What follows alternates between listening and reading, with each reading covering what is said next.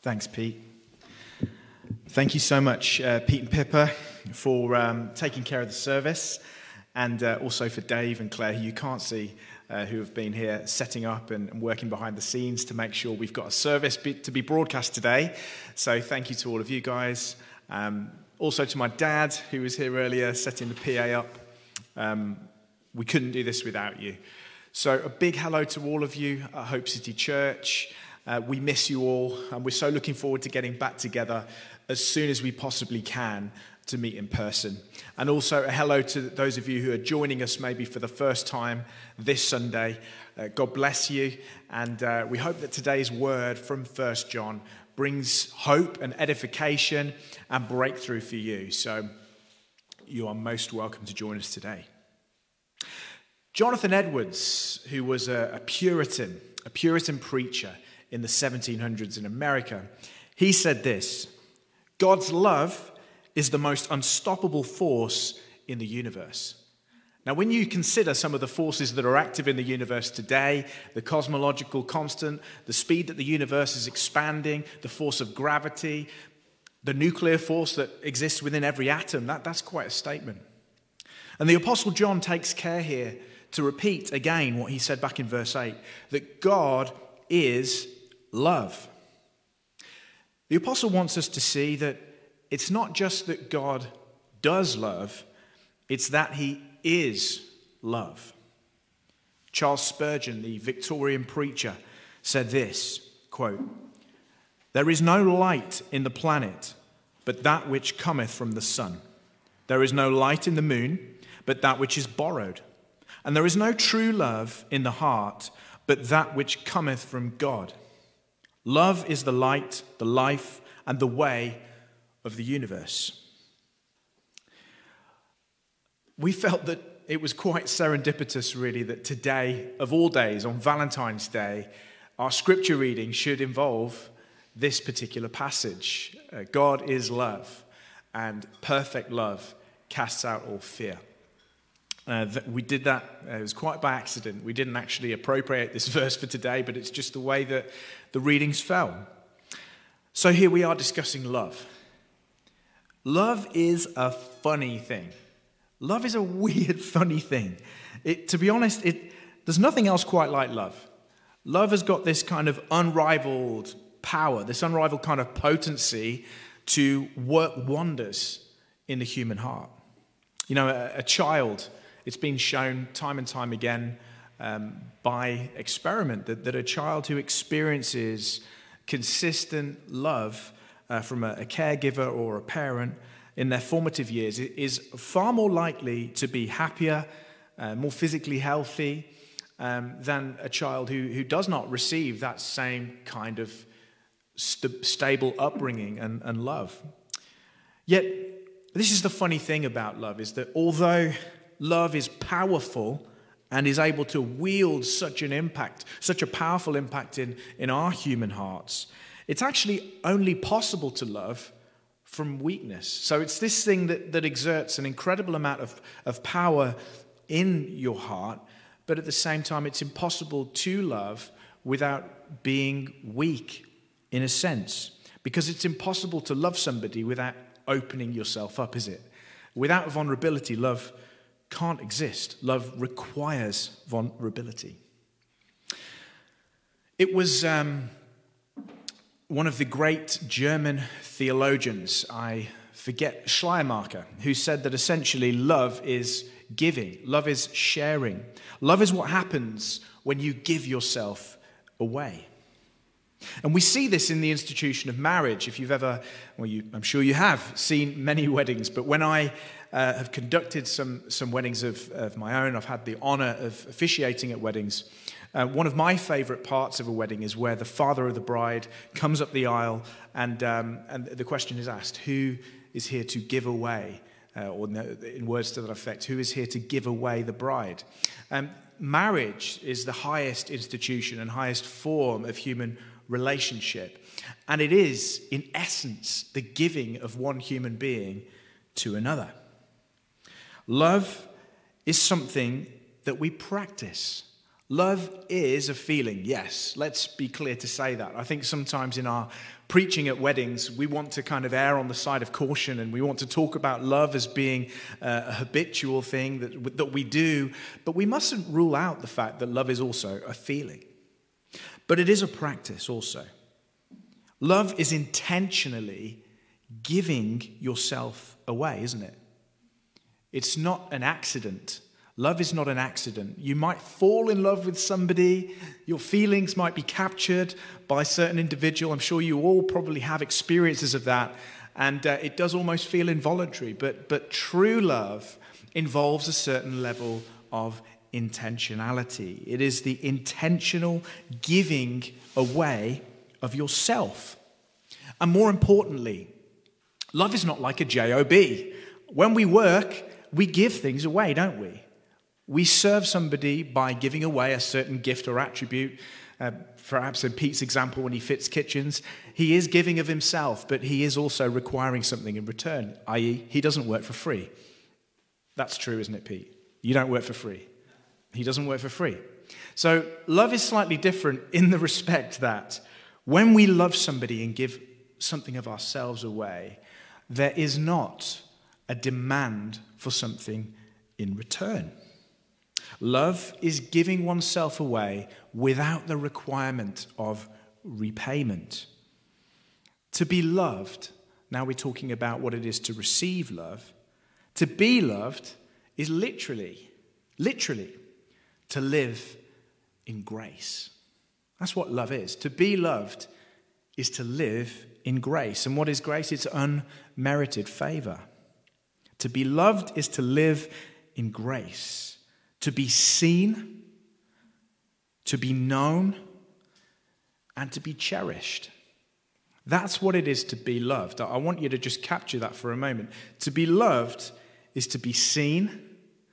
So all of you is seen, or as much as it is possible to see, is acknowledged. It is known. The person who loves you knows you, and they affirm you, they value you, they cherish you. To be loved is to be under grace. It's to be known, to be cherished, to be seen for who you are and valued. John tells us that our love is in need of perfecting. He tells us that our love is something that as Christians is being perfected. It's in the process of being perfected. The Greek word comes from the word telos there, which can mean completed. And I think that's the way it's translated in the NIV. So you could read that as your love is being completed. And how is this done? Well, John says your love is perfected or completed by virtue of the fact that God abides or remains within you. This is the whole doctrine of union with God. Union with God. And it is through this relationship of God coming and living, tabernacling within you by his Holy Spirit that we begin to be perfected in love. Well, I think sometimes when we read these things in the Bible, they can take on an almost poetic form. We read this verse about perfect love, and perfect love casts out fear. And it almost takes on a kind of Shakespearean quality. We love to quote it. We love to put it on T-shirts, put it on websites. But perhaps we don't always take it as it's fully meant because of the beauty of the words. But the inference of this idea, the thing that we can reason to by virtue of the fact that John says we need to be perfected is what? Well, we infer that our love is not perfect to begin with. That's the simple, logical inference. If our love needs perfecting or needs completing, then something, therefore, must be lacking in our love that needs completion. Our love, our human love, wonderful as it is, isn't it? Love is literally, in a sense, what makes the world turn around. Love is what enables communities and families and societies to function. Without love, the human race would not truly be human. Love, as many great philosophers and theologians have noted, is the evidence of the fact that we are made in the image of God. It is part of, perhaps, the Imago Dei, that's mentioned in Genesis 1:27. In his image he made them male and female. And it is love that truly speaks of the image of God in mankind. It's wonderful. Love is incredible. Love is what causes the human race to be different than any other species on the planet. It's what makes us transcend as a species every other created order on the earth. But even so, our love is tainted to one degree or another with the aftertaste of original sin. Everything that constitutes humanity, our reasoning abilities, our emotions, our abilities to perform certain actions, certainly our ability to love, all have been diffracted, broken in some way, shape, or form by the fall, and love is no different. So what's the outcome? It simply means this, that when we love, as glorious as that may be, as wonderful as that is, we don't love perfectly. And you don't need evidence from me to tell you that that's true. You see, each one of you will have your own experiences and stories to tell of the pain and damage that can be wrought by an imperfect love. It's broken and imperfect love at its worst that will always expect something in return, won't it? I'm sure we all know that kind of love. Perhaps we've even given that type of love that doesn't come free. There are strings attached. An imperfect and broken love uses its object for its own ends. An imperfect and broken love casts away the object of its desires when it no longer becomes useful. Therefore, love is withdrawn. Broken and imperfect love at its worst depends upon performance, doesn't it? It's contingent upon performance. It is not what we might call unconditional. Human, imperfect, sinful love comes with conditions. Broken and imperfect love at its worst is controlling. It cannot let you truly be free. You're not allowed to change. A broken and imperfect love at its worst, at really the extremity of its brokenness, is ultimately abusive. In this situation, only one individual in that relationship is ever really vulnerable. And their vulnerability is always exploited. What's the natural reaction then of anybody who has ever experienced this kind of broken and imperfect love? Well, it's fear. It's fear. It's a fear of giving yourself away, of being vulnerable again, once bitten, twice shy, as the saying goes. It's a fear that you cannot ever trust anyone again with your heart. It's a fear that perhaps that individual who loved you in this broken way was actually right after all, and that you truly are unlovable. You're an unlovable creature. It's also, I think, a fear that comes in, which is a fear of yourself. Each of you will have experienced this on a different level.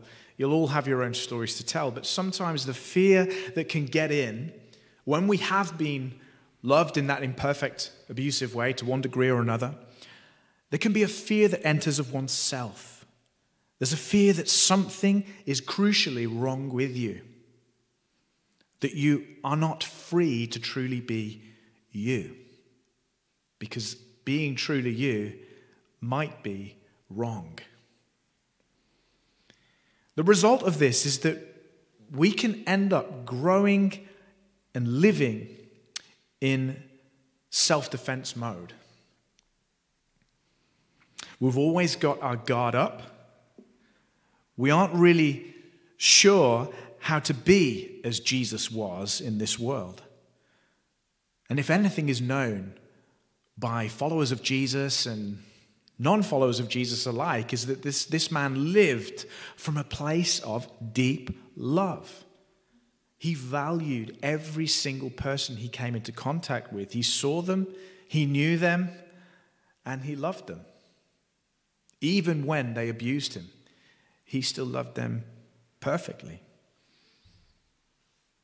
But we're not sure how to be like that because most often we're fighting against fears.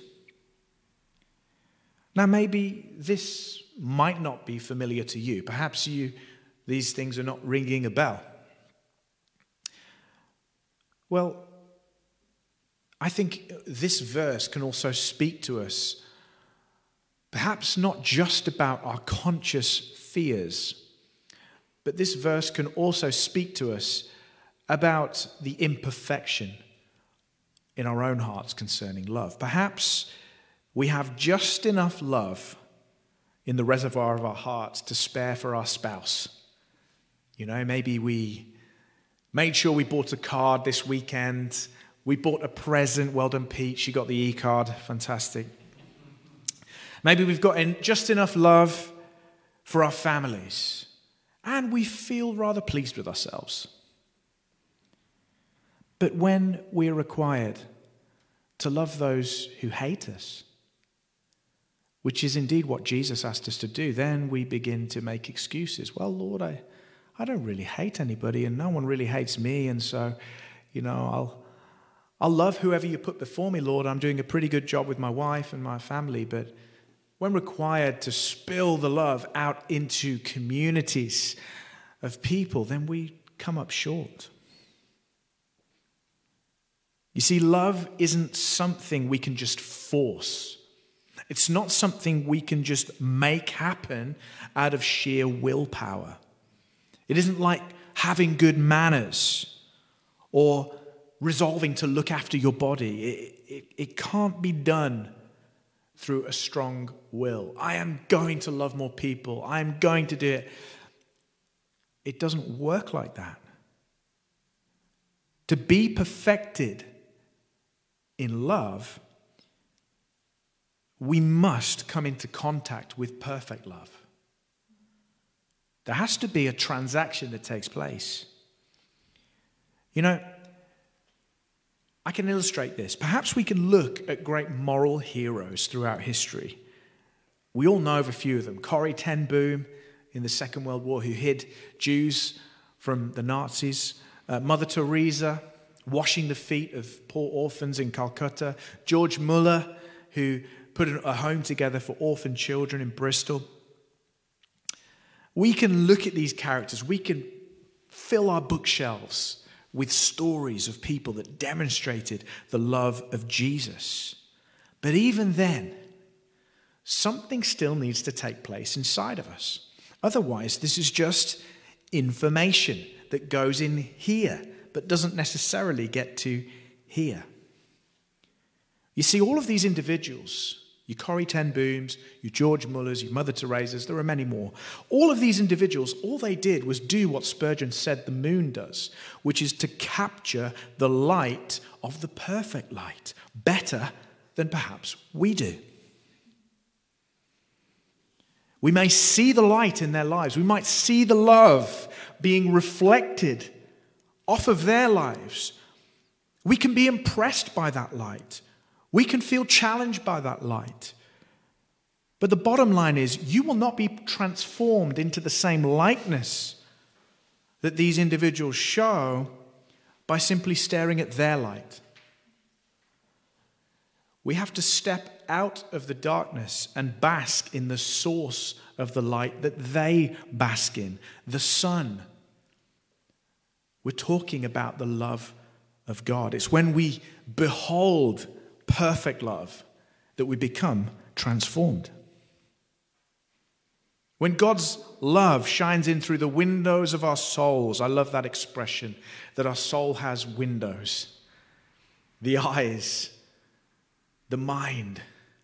When that love begins to flood in through the windows of our souls and pours into every dark recess, warming the cold, dark walls of our indifference, our love begins to grow. That's when the transformation begins to happen. John says that perfect love is something that we can know. Something that we can know. He says, we have known and we have believed the love of God. The love of God is something that is knowable. It's real. God's love is supernatural. Though we can't see God now with our natural eyes, we can physically understand his love. We can know his love in our souls. We can experience his love in a very real place, temporally, here and now. We can do this and know it to be true through the work of the Holy Spirit within us. We can know the truth of God, that he loves us. You know, Augustine, he believed that when John said that God is love, that he was literally talking about the person of the Holy Spirit. That's what Augustine believed anyway. Augustine believed that the Holy Spirit, in a sense, is the bond of love between the Father and the Son. Seeing as the Father, by his name, has a clear relationship to the Son, and the Son, by his name, has a clear, distinct relationship as the Son of the Father. But the Holy Spirit proceeds both from the Father and the Son. Augustine believed that his operation was essentially as a bond of passion between the other two members of the Trinity. Make of that what you will, but I think it's interesting. The Father, the Son, and the Holy Spirit, you see, have existed eternally in relationship with one another. And that's what is meant really by God is love. Love can't exist where there is only one being. Love needs an object. And so the Father, the Son, and the Holy Spirit have loved one another eternally in this relationship. It is one perfect being loving another perfect being perfectly. And it's that love that John says that you and I can know. That a Christian can know that love. Well, how could that be? How could it be that we as natural, physical, limited beings could know this perfect love? Again, I think one of the greatest doctrines of all of Christianity, perhaps one of the most misunderstood doctrines of all Christianity, is this doctrine of our union with Christ. You see, when we become Christians, it's not simply that we start believing certain things. It's not just that there's an assent of the mind to certain truths of Scripture. It's not a purely rational thing, is it, Christianity? It's not like philosophy. It's not like being a mathematician. Becoming a Christian is a supernatural event. One is taken from darkness to light. One is taken from being a hater of God to a lover of God. But perhaps most importantly, one is adopted. One is adopted into the divine family. There is a new birth that takes place. And that new birth is that you are born again, that you are in Christ. There is a union, a very, very real and essential union between the Christian and Jesus Christ himself. So in this literally means that the perfect love with which the Father loves the Son is literally poured out on you. It's poured out on the Christian in the same measure that it's poured out on Jesus, by virtue of the fact that you are in Christ. You're in Jesus. So the same love that's directed at him by the perfect Father is the same love that you get as a Christian. Everything that Jesus has is now yours rightfully by his work at Calvary, and that includes the love with which he's loved. The proof of this, of course, is that we have the Holy Spirit, and it's he that works this in us. And I want for you to just think for a moment about this love of God. I want you to take a moment to think about it. And this is the important thing, really, because understanding the love of God takes all of us. It's not something that should simply be done by rationale and reading the scriptures and knowing in our heads what's meant. It's also supposed to take up the emotions. It's supposed to fill the soul. You're a complex being. And so something as great and big as the love of God can't just be understood in one of those ways. We shouldn't just try and experience it in our feelings and switch off our minds. But equally, we shouldn't just try and understand it theologically, but push aside the feelings. It's got to be known experientially as well as theologically. Let's just take a moment to think about God's love, though, in contradistinction to what we said earlier about the imperfect love that we utilize in this world, that we have. Well, first off, at the very start of our study of 1 John, what was one of the big statements that we heard? It was God is light. God is light. What was meant by that was that God is holy. He is pure. There is no darkness in him at all. Holiness is something that we as fallen individuals can only truly marvel at in this world. We can begin to grow in it, but holiness is so much other than what we know. You see, every one of our good intentions, every great action that we do is mottled by darkness and sin. Even for the greatest works that we do, sometimes in the motives there can be selfish reasons. But in God, there's no such thing. So God's love is pure. God's love has no motives and anything. When God loves you, he's not trying to get something from you. He's not loving you in order to use you. But this is what's subtly taught and preached so often. God loves you because he wants to use you. No, God loves you because he loves you. He loves you because you're in Christ and God loves his Son and he cannot do otherwise. He loves you with a holy, perfect love. He doesn't love you to manipulate you. He's not loving you for some sinful desire. He loves you with a holy and perfect love. Wholesome. God's love is unchangeable. It's unchangeable. When we think about the nature of God, what's one of the things that we know from Scripture? It's that God cannot change. There are things that God cannot do. God cannot change. It's what we call immutability in theological terms. And so what that means is that God's love for you is immutable. It cannot change. There's no such sense of he loves me not. He loves me not with God. He loves you. There's no off switch. There's no shadow of turning with God's love towards you, which is so hard for us to grasp when we are used to loving people in a conditional sense, which says, if you don't perform to these standards, I'm going to have a hard time loving you the same as I did yesterday. It's not the same with God. So in my worst moment as a born-again Christian, when I fall, when I sin, when I mess up, God's love has not changed at all. The power and the luminosity of his love is the same in your darkest moment as it is in your greatest moment. It's unchangeable. It's familial. When we enter in and we're born again into a family. We're loved by a father and we're loved as sons, as children, as sons and daughters. We're nurtured by this love. This is a love that cares for us, that seeks to grow us as believers and doesn't give up on us. It's an all-powerful love. It's potent. This is one of the great things about the love of God, is that it turns Sauls into Pauls.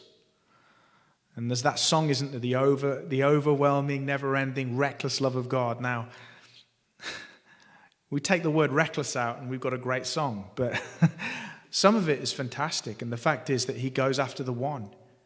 He goes after the one, and you and I are that one sheep, constantly getting stuck in ditches, constantly messing up, tripping up, but the love of God comes after you time and time and time again, and it will not let you go. You see, my faith that I'm going to endure to the last day when I go to glory is not in me. My faith is not in my ability to continually follow God and his commands. My faith is in God. If it were over to me to ensure that I was going to run the race fully, then we're in trouble, because I'm a starter, but I'm not necessarily a finisher. My faith and trust that I will endure to the end is in God's love, that he will never let me go. It's eternal. God's love is eternal. It has always been. Now that's a crazy thing to imagine because we have finite minds that really only do well when we can think of a definite beginning and a definite end. And when we think of dimensions, we have to have parameters. You know, it's the idea of thinking about a limitless universe and cosmos. Our heads begin to spin. But God's love is eternal. It has had no beginning and it will have no end. There will never be a moment when God does not love his children, because there'll never be a moment when God does not love his Son. God's love is unconditional to those who are in Christ. There are no conditions to those who are in Christ. God's love is poured out forever upon his children. It's always present. Did you ever think about that? God is omnipresent. That's one of the things that our children learn in the kids' catechism. We know that God is everywhere. And if he's everywhere, then guess what? That means his love is everywhere. His love can be felt in a jail cell, far, far away. It can be felt in a dungeon as much as it can be felt right here, right now. We can't escape his love. That's what we read when we read the wonderful words of Psalm 139. You know, where can I go from your spirit? You hem me in before and behind. There's no escape from God's love for his children. God has a love for everyone in this world, Christian and non-Christian alike. We read in Matthew 5, verse 43, Jesus says, "You've heard it was said, you shall love your neighbor and hate your enemy. But I say to you, love your enemies and pray for those who persecute you, so that you may be sons of your Father who is in heaven. For he makes his sun rise on the evil and on the good, and sends rain on the just and the unjust." That's what is known in theology as common grace, that God does have a love for the whole of creation. In that, he gives life to all. He gives grace in a very real sense to all. But then there is a different type of love that God has for his children, and that is his electing, adopting, salvific love that we read about in Romans chapter 8, 28 to 30. And that love is the same love with which he loves Jesus Christ, as I've said earlier. Brothers and sisters, we mustn't be content with just a mere rational knowledge of God's love. Equally, we can't be content with just a feelings knowledge of God's love. We've got to pull in both. Now, I think in many ways, in the past 200 years, since the age of the Enlightenment, when the feelings were looked upon as something that was not to be trusted, I think many theologians have sort of ducked out of preaching and teaching the love of God as something to be understood by the feelings and emotions. But love can't be reduced to a doctrinal fact. Charles Hodge, the theologian, said this: "Love of necessity involves feelings. And if there is not feeling in God, then there can be no love." God has feelings for you. That's an incredible truth. He has immutable, unchanging feelings of strong love towards me. I don't know how. Sometimes when I look at myself, I find myself hard to love, but God has immutable, unchanging, powerful, ever-present feelings of love towards me. He has feelings of love towards his children, and that will never change. I want you to consider that for a moment. When you find yourself abhorrent, there's a real truth to that. Sometimes I'm greatly discouraged by myself. And if I allowed my subjective feelings about myself to dominate my life, I don't suppose that I would be able to love many other people, since I couldn't love myself. And I think here there is a call by John to focus not on our own ability to love, but on God's love towards us. There are days when that fact of God's unchanging love towards me just seems absurd. How could a perfect, holy, all-powerful God love me? And sometimes I don't feel God's love in those moments. And that's why I think John adds this. He says, we have known and believed his love for us. Christians, we also have to, by faith, believe that God loves us. This is something we have to remind ourselves in those moments where we can feel so discouraged by our own failures, that God really does love you with a perfect, holy, powerful love. We're not to just know it, but we're to believe it. And this perfect love with which we're loved, it's that perfect love that John says casts out fear. You see, this love also has a cleansing effect on us. It cleans us out. He says that perfect love casts out fear. And the Greek there is exobale, which means literally to throw out. It's the same phrase that's used in the Gospels for when Jesus casts out a demon. It's almost like it's saying there's a violent clash going on between two powers. There's fear and then there's God's love, and it's God's love that prevails. What kind of fear is cast out? What does that mean? I know that even though God's love has been shed abroad in my heart, I know that there are still things that I fear. Tarantulas, to name one, for sure. I saw a video the other day in Australia with guys taking huntsman spiders off the wall and throwing them on another. Like, that's my worst nightmare. I can just about cope with house spiders, but don't take me to Australia. I know there are some things that I still fear. So is that what's meant here? That God will remove fear of arachnids? Well, I wouldn't put it outside the realm of possibility, but I think what John means here more specifically is this, that the fear that we have of punishment is taken away. The fear that we have of being judged by God on that final day, that primarily is the fear which is cast out. It's this that Paul says in Romans 8:1, there is therefore now no condemnation for those who are in Christ Jesus. There is no condemnation. So therefore we have no fear now that we're going to end up on the wrong side of the dividing line on that great and terrible day. Secondly, I believe it's this. It's a fear of rejection that gets cast out. Firstly, a fear of rejection by God. That nagging fear, that the imposter syndrome, maybe I'm just faking it all. Maybe God doesn't really love me. Maybe I'll be one of those people mentioned by Jesus, away from me, I never knew you. Maybe that's me. Perfect love works to cast out that fear of rejection by God.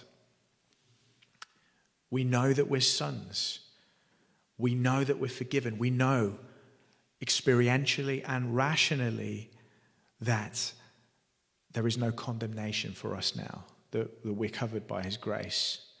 We know this because we trust only in Jesus Christ for our salvation. We're not trusting as those people did who approached Jesus in our works. We're not coming to God and saying, didn't we cast out demons? Didn't we heal the sick? God, didn't we draw crowds? And didn't we raise lots of money and do lots of wonderful things?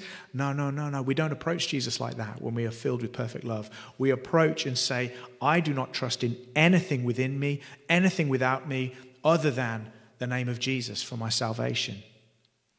That's how we know, is that he is the only thing that we cling to for our salvation. Finally, I believe the fear that's cast out of us is this. It's not just a fear of rejection by God, it's a fear of rejection by men. The fear of man is a snare, as the Bible says.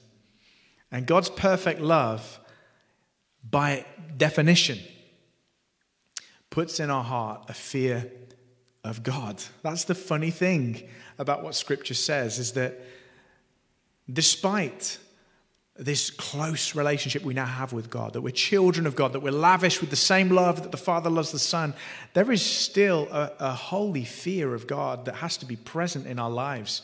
And it's that fear, that holy fear of God, that means there's no room for a fear of man. There's no fear of rejection by man in the heart of a Christian who's been perfected or completed in love. We're not so much worried about what people will think of us anymore. So, the evidence that we're being perfected in his love is this. It's that we love God in return. We love God in return. That is a miraculous thing. That is a supernatural thing, is what the Bible says. Now, it might not sound quite so stupendous to you when I said the evidence that you're being perfected in love is that you actually love God. You might say, well, yeah. I've always loved God. I was born a Christian. I went to church. I've always been open to the things of God. I love God. I always have. But the Bible says no such truth. It says this. It says you were not born loving God, not by any stretch. Rather than being born loving God, you were instead born as a child of wrath, a child of disobedience. Colossians 3, verse 6, Ephesians 2, verse 3. Paul goes so far as to say that we were haters of God. So, what do we say then to somebody who says, well, that's not true. I love God. I've always loved God. Well, we say, which God? Which God do you love? Is it the God of the Bible? Or is it a different God? Sure, it's easy to love a God who's just like you. It's easy to love a God who always agrees with you and thinks just like you think. It's easy to love a God who doesn't exist. But when it comes to the God of the Bible, the God who does exist, the natural response of any sinner is actually hatred. So we love him not by our own virtue, but by his. John says that you love because he first loved you. God's love for you is not a thing because you loved him. That's what that means. God doesn't love you because he looked at you and saw something virtuous in you. God doesn't love you because you chose him. God's love precedes any love that you have for him. We read in Ephesians chapter 1, verse 3. Blessed be God and Father of our Lord Jesus Christ, who has blessed us in Christ with every spiritual blessing in the heavenly places, even as he chose us in him before the foundation of the world, that we should be holy and blameless before him. Listen to this. In love, he predestined us for adoption to himself as sons through Jesus Christ, according to the purpose of his will, to the praise of his glorious grace with which he has blessed us in the beloved. Brothers and sisters, Christ died for us while we were still sinners. While we were weak, he was strong. At the right time, Christ came and died for you well before you deserved it. Our love for God, however imperfect it may be, exists because he loves you.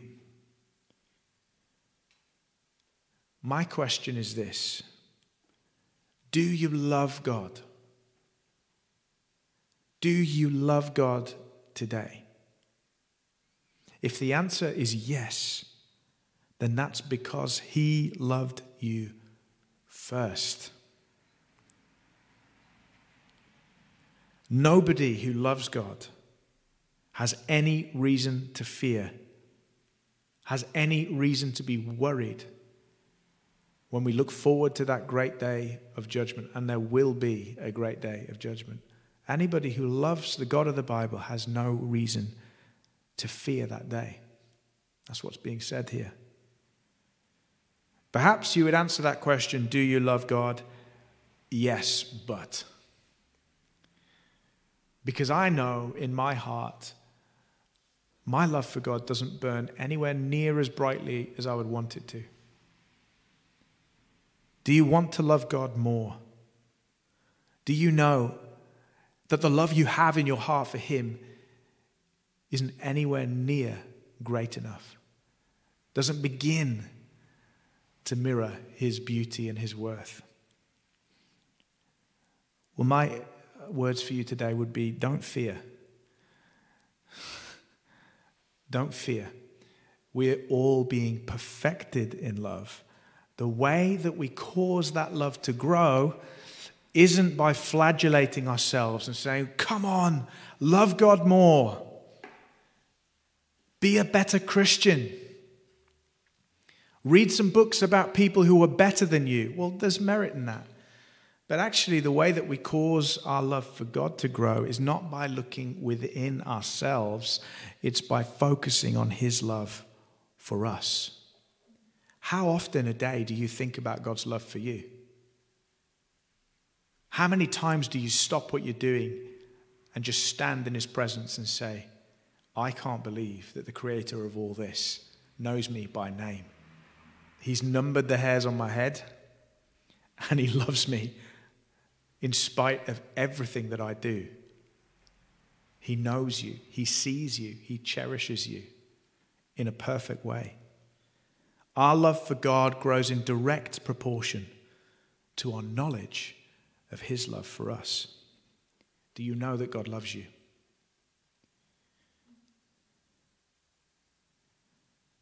All I would say is this: if you're living with any fear, if you know you're not right with God, if you know there is no love for God in your heart, and that if there is a great, terrible day of the Lord when he will judge the living and the dead, you are not sure where you'll be, come to Jesus now. It's never too late, and it's never too early. There are many that when you put this before them and say, turn to Jesus, they'll say, oh, I will, but perhaps later. Perhaps when I've had children, perhaps when I've settled down, perhaps when I've had a chance to do all the things that I want to do, I'll turn to Jesus. If there's anything that should be very clear to us in these days, it's that tomorrow is not promised. We do not know what's going to be coming tomorrow. Turn to Jesus today. Be set free from fear. Be set free from judgment. Come into that love of God, the perfect, holy, pure love of God. Jesus is God's evidence of love for us all.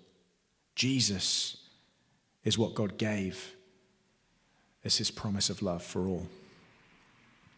For God so loved you that he gave his only begotten Son, that all who believe in him might not perish, but have eternal life. Let's pray, and I'm going to invite Pippa just come up and lead us in a final song of worship.